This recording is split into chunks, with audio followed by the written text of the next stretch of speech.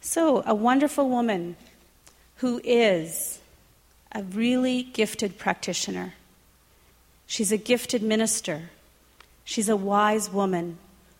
She is a loving presence.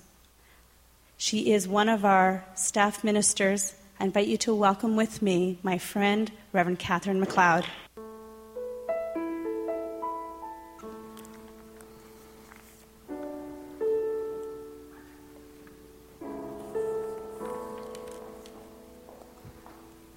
Good morning. So before I begin my talk, let's connect with each other. Let's connect with that spirit within us that is perfect, whole, and absolutely complete. So I invite you to know this truth with me, that there is one life. That life truly is spirit. That life is my life right now. And so from that place of calm, connection, appreciation, and joy, I bring my heart, my mind, my body to this place, to this center of spirit, always present within me, always present within each of us. Today I celebrate the beautiful dress of autumn, the smell in the air, the crunch of the leaves, the beauty of the sunshine. And I say yes to life, to my life, to this wonderful life, this perfect life. And I invite you to do the same, as together we say, and so it is. Thank you, Brown. The title of my talk today is Building a Bigger Boat. It's just a little metaphor about becoming a bigger self. And I was listening to CBC Radio on a program called Tapestry, which comes on, I think, around 4 o'clock. Norm and I are usually making dinner for our children and our grandchildren about that time, and Mary Hines always has this most interesting guest on. It's a show, a program about spirituality, religion, and the secular, I would say. She has really very thoughtful and wise people on. And the one day that really spoke to me, the person that was on was a psychologist, a therapist, an author, and a university lecturer by the name of Dr. Mary Pipher. She wrote the book, Reviving Ophelia. Now, one of the things I really believe, and I saw it in a quote the other day, was that the best sermons, I'll switch that and say the best talks, are lived, not preached. So today, I'm really going to talk to you about my life, my living, and it just happens to match quite nicely with the message that I heard from Dr. Mary Pipher. For about 10 years or more, she worked as a therapist, and probably her area of expertise was working with young women. She said that what she discovered was that our culture bombards young women with this message that they are to be pencil thin, beautiful, and sexy. And that the idea of thinness has actually dropped by pounds over the past 20 years. So that now a woman, to be pencil thin and be model-like, needs to be 5'8" and weigh 110 pounds.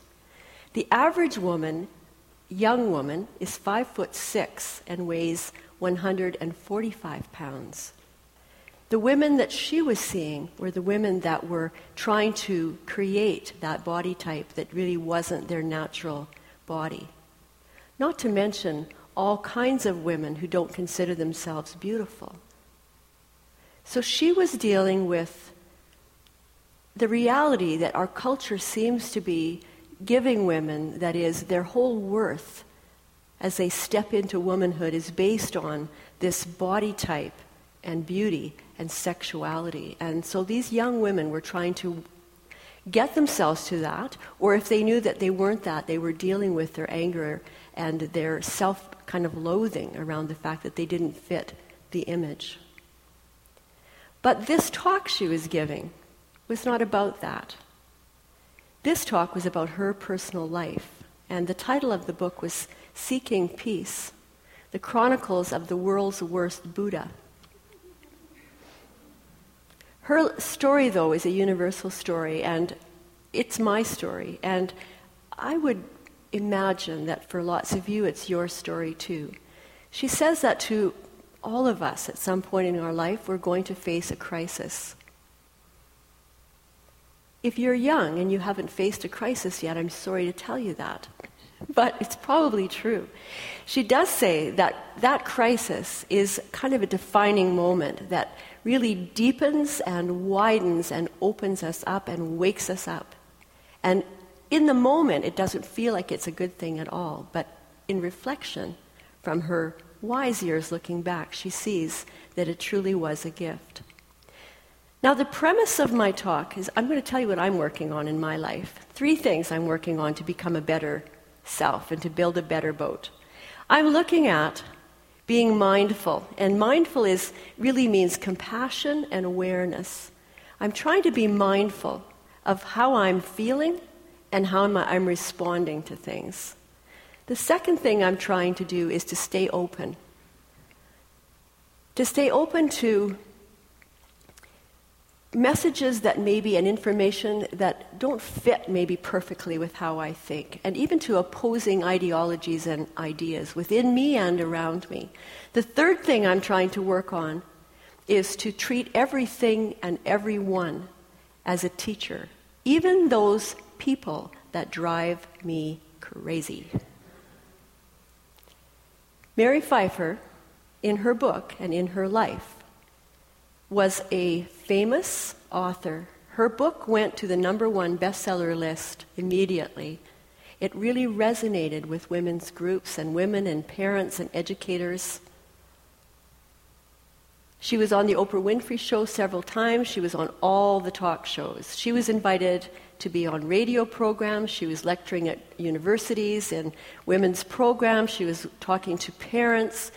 She was busy. She said on a typical day she would phone home and there were 14 invitations to speak on her answering machine. She had a passion for her work. She believed deeply that she could have an impact in the lives of young women. And so she accepted invitations. She was traveling all the time. She was never home. She was frightened, she said. Before she spoke, she wanted to be very prepared. And she was always very nervous. Some of the people that interviewed her were very aggressive and actually kind of confronted her opinions.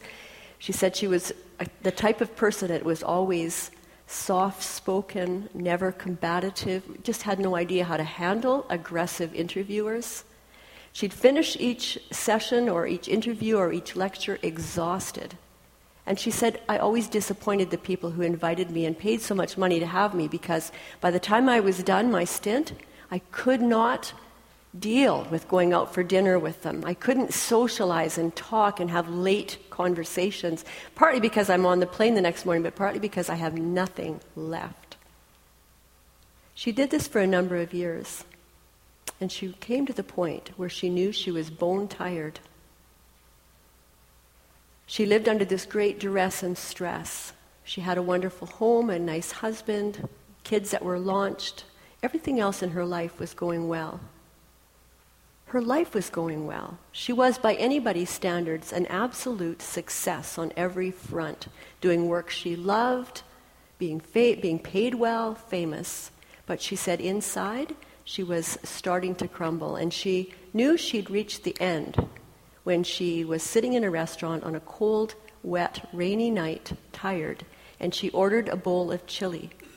And when it came to her, it smelt and it tasted exactly like feces.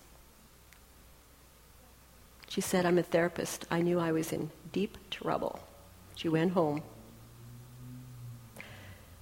I haven't had quite that dramatic of an experience, but when I was probably about the same age as Mary, starting back full-time, big time in a career, working with families and children, probably doing the work of 3 people, trying to build an agency.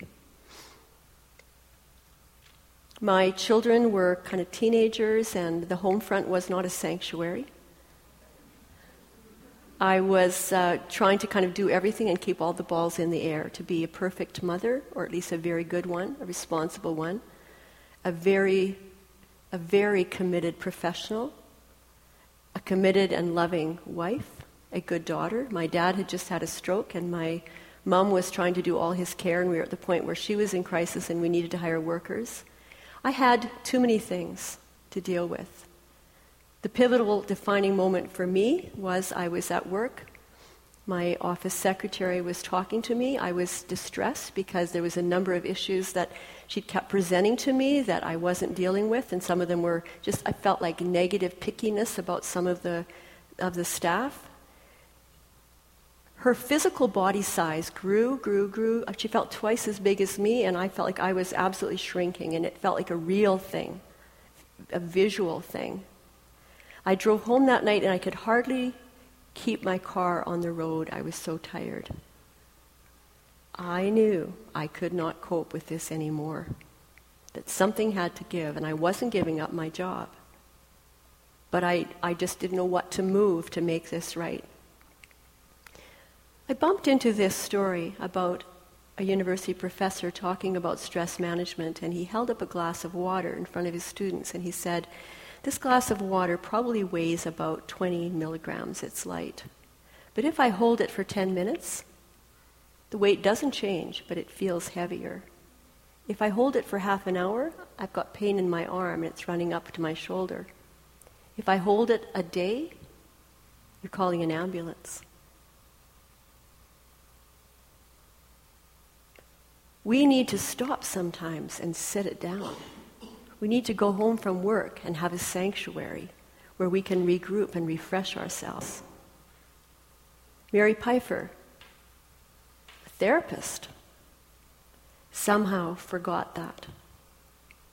She went home, she started reading Thich Nhat Hanh, the Dalai Lama. She had no spirituality. She said she knew nothing about Buddhism, but for some reason she said Buddhism kind of was attractive to her. She didn't understand it, but she said, when I read the text, I felt compassion for myself, and I felt compassion for other people.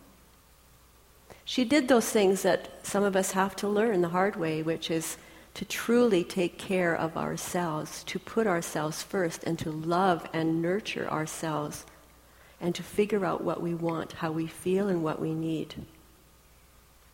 Mary had to learn awareness, compassion, awake. How am I feeling? How am I reacting?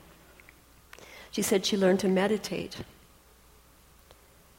She kept a journal. She's a writer. It's probably easy for her to keep a journal. But she said writing was very therapeutic to her. She took long, hot baths. She started doing yoga. But meditation, she said, really was her pivotal moment. It really turned down her hot mind. She wasn't sleeping, she couldn't eat right, she had high blood pressure, her heart was erratic and irregular. When I came here, I really felt I stumbled onto this place and I didn't understand the message. I simply knew in my heart and in my body that it felt good.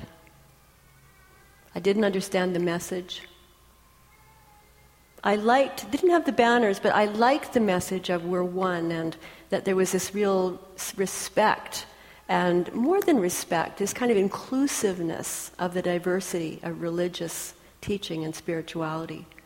I went to class because I tried to figure out what this was all about, and because I had such an ache in my soul to change my life that I was very motivated. And it did turn my life around. Right now I'm going through another little angst moment. For the last 7 months, my mom has been in the hospital. So for 3 days out of every week, I've lived in her hometown, the town I grew up in.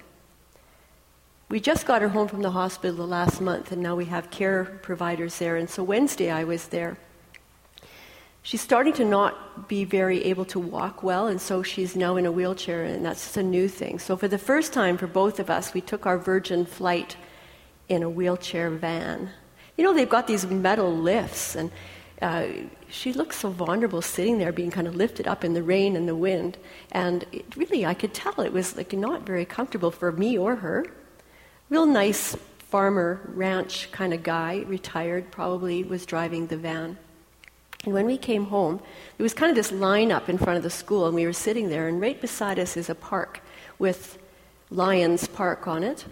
And the driver said, there's another nice young woman that I know her family was sitting behind us. He said, the lions are missing from the park. That sculpture's gone.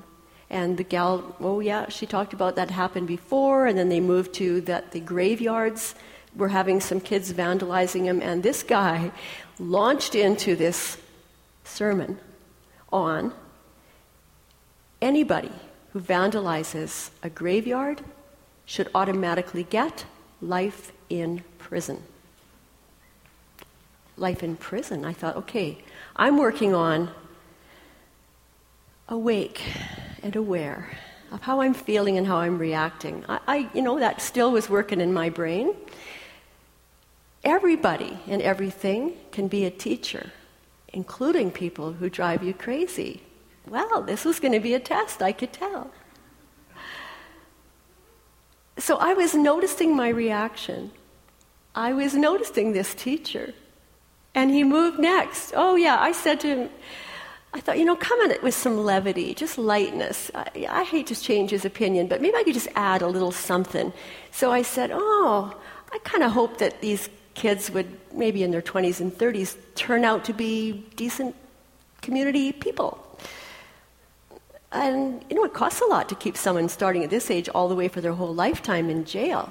No, he didn't miss a beat. He moved right into capital punishment. Capital punishment, he had this proof, this case in the States where 2 people were executed and the crime rate dropped. So he was clear that that punishment worked. Might be kind of unfair for these kids, but it would set the tone and we'd have a safe community. I said, I don't remember what the studies show about capital punishment, but it sort of seems to me that the crime rate is dropping anyway. And I don't think capital punishment necessarily has been what made the difference. But I thought, I don't know that for sure. And then he moved into the long gun registry. That was hot last week, wasn't it? Yeah. Well, I grew up on the farm. My dad had guns. We had a great respect for guns. I had a BB gun. My brother and I saved and bought one together. I know that culture. And in my home, guns were truly respected. We were taught how to use them. But in my life, I just, we don't have a gun anymore. We got rid of our gun a long time ago, probably when our kids were, 12-ish. We realized that maybe having guns in the house wasn't the best thing. We didn't have any use for them. But the gal that was sitting in the back of the bus, she had guns. She was all for get rid of this registry. It's an infringement on our rights.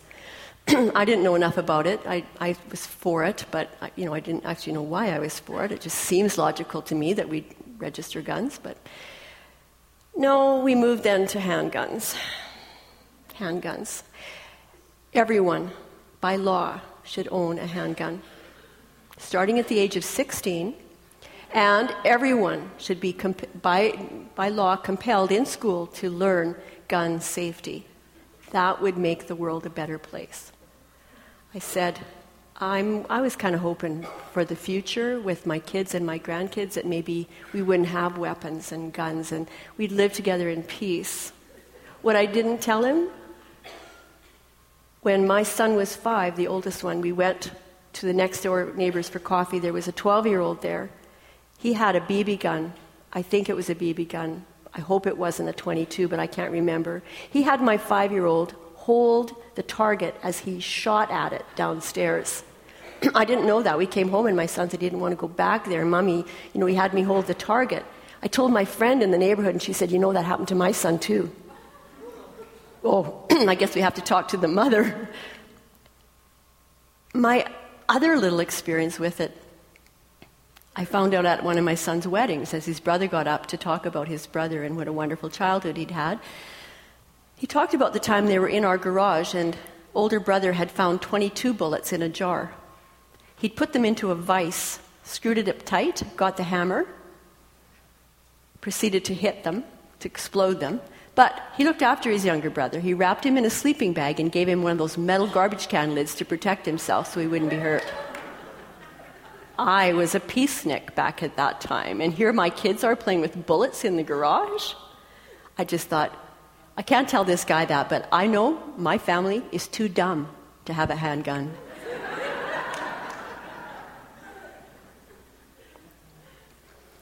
We got to our destination.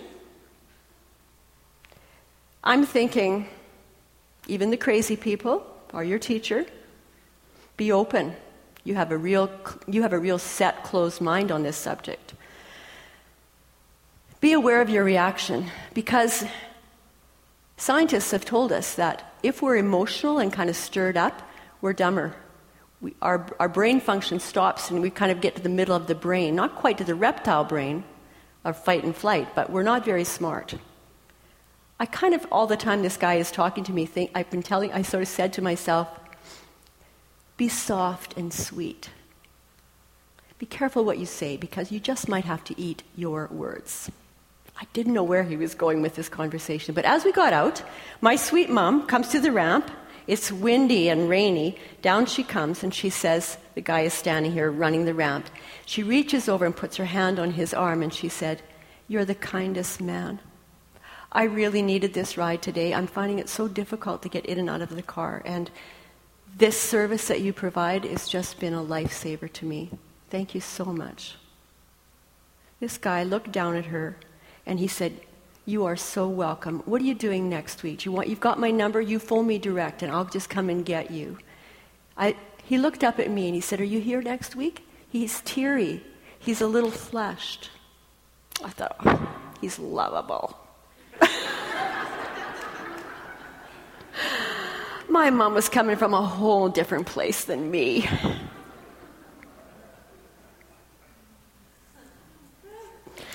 So it's important to be mindful of our own feelings and reactions, because we do create our own reality based on what we're thinking. We need to be open to the opinions of others, even the ones that really have opposing views to ours, and remember that everybody and everything can be our teacher.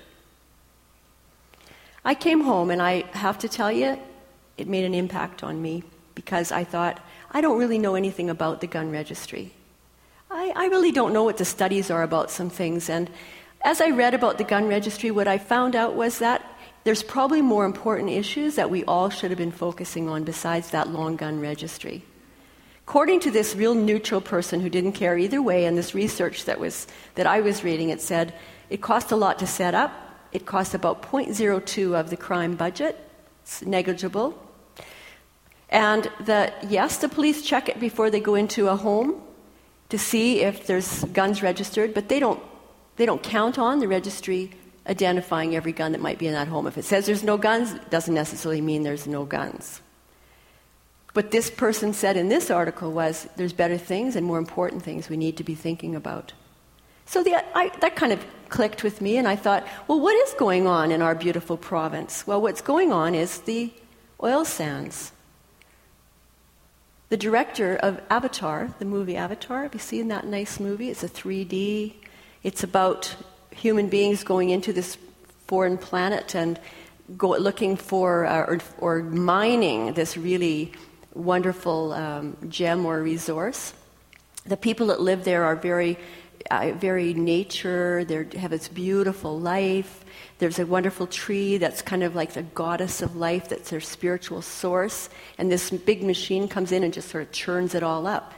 Well, according to the environmentalists and the Aboriginal people around the world, what they're saying is that the director, James Cameron, got the footage of the machines, and they're the same machines that are used in the oil sands.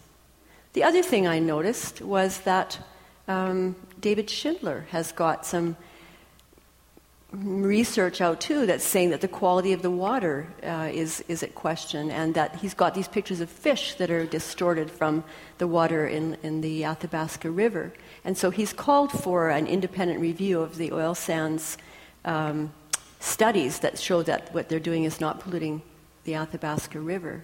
The other interesting thing that's going on is the chairman of the board of the oil sands, his name is Couteau, he asked for a meeting with the wonderful David Suzuki, the environmentalist. You know that television program, The Nature is Things? He lives in Vancouver. And he agreed to meet with them. They met last week. And Dr. Suzuki said to Mr. Couteau that really he needs to talk to his colleagues. If he's going to be involved at all, that Couteau has to talk to his colleagues about some of this misrepresentation of what's really happening. And Mr. Couteau said he actually didn't know anything about that. He wrote it down and he said he'd look it up. So we've got the Avatar movie director here going to meet with our premier, Mr. Stelmach. We've got the David Suzuki involved, this great guy. So I think, that probably is a more interesting story than just a long gun registry. And for me, I thought, I probably do need to take responsibility for what's going on and have a look at least being an informed citizen and keeping an open mind on this. The other interesting thing that I bumped into as I'm trying to build a better boat, a bigger boat, and be a better self, is I saw this research. Dan Kahan at Yale Law, he's a professor, he's done this research, and he says, he did a research about how dangerous are guns and what's the public perception of that. This is what he found. There's two camps of people.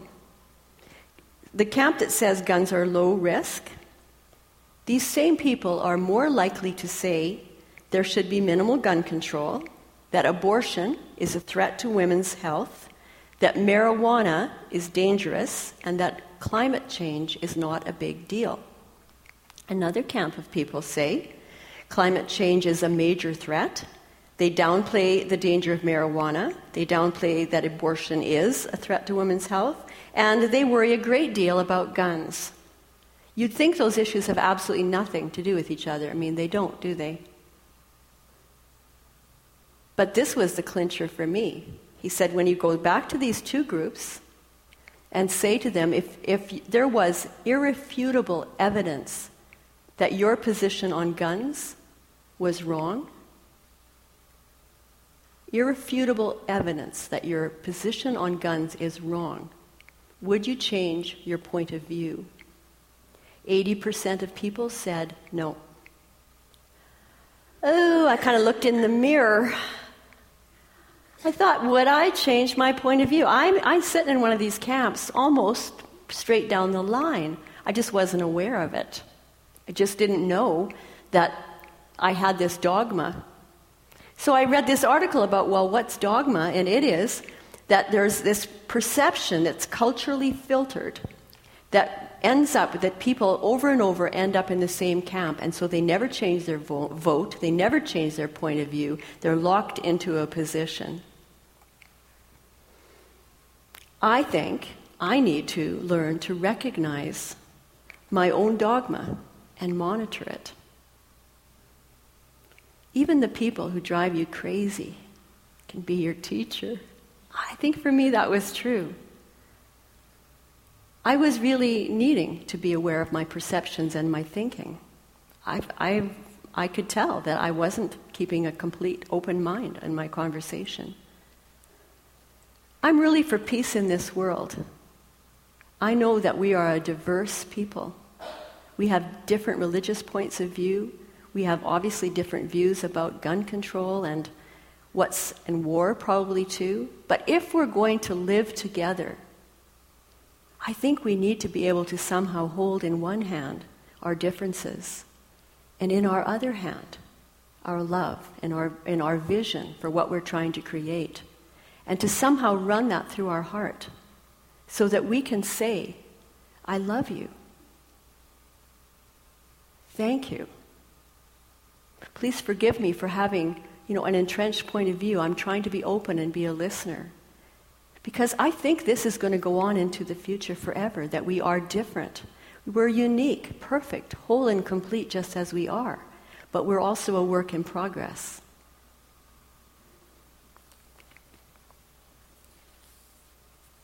Out beyond ideas of right and wrong, there's a field. I'll meet you there. When the soul lies down in that grass, the world is too full to talk about ideas, language, even the phrase each other doesn't make any sense. Out beyond ideas of wrongdoing and right doing, there lies a field. I'll meet you there. When the soul lies down in that grass, the world is too full to talk about ideas, language.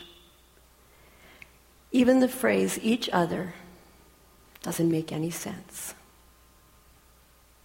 I think that if we could all think that way, we'd have built a bigger boat. I'm on the journey of becoming a better self. I'm a work in progress. I think I met my teacher this week. As a closing, I'm wondering if you would join with me. I'm planning to do a sort of a meditation mantra. I get this nice email from a Dr. Larkin, who's a neuroscientist. And I've tried this one. It's to help us stay in this positive, loving, peaceful, grateful energy. He recommends that we do this in the morning, and we do this at the last thing at night, and we do it if we're hitting a moment during the day where our energy starts to spiral down. I'll show it to you and demonstrate it, and then I'll ask you to stand up and do it with me 3 times. Are you game for it? Okay. Peace.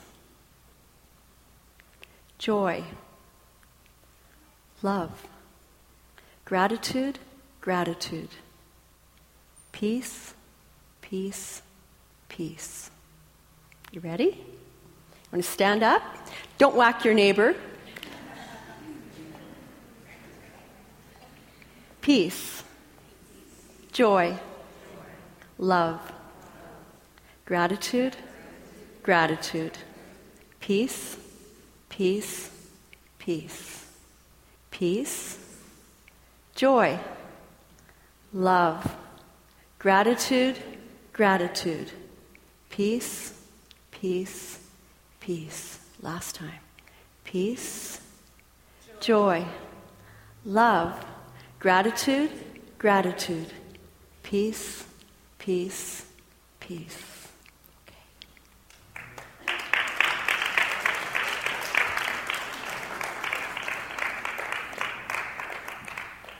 So this week, when your teacher appears, take a deep breath.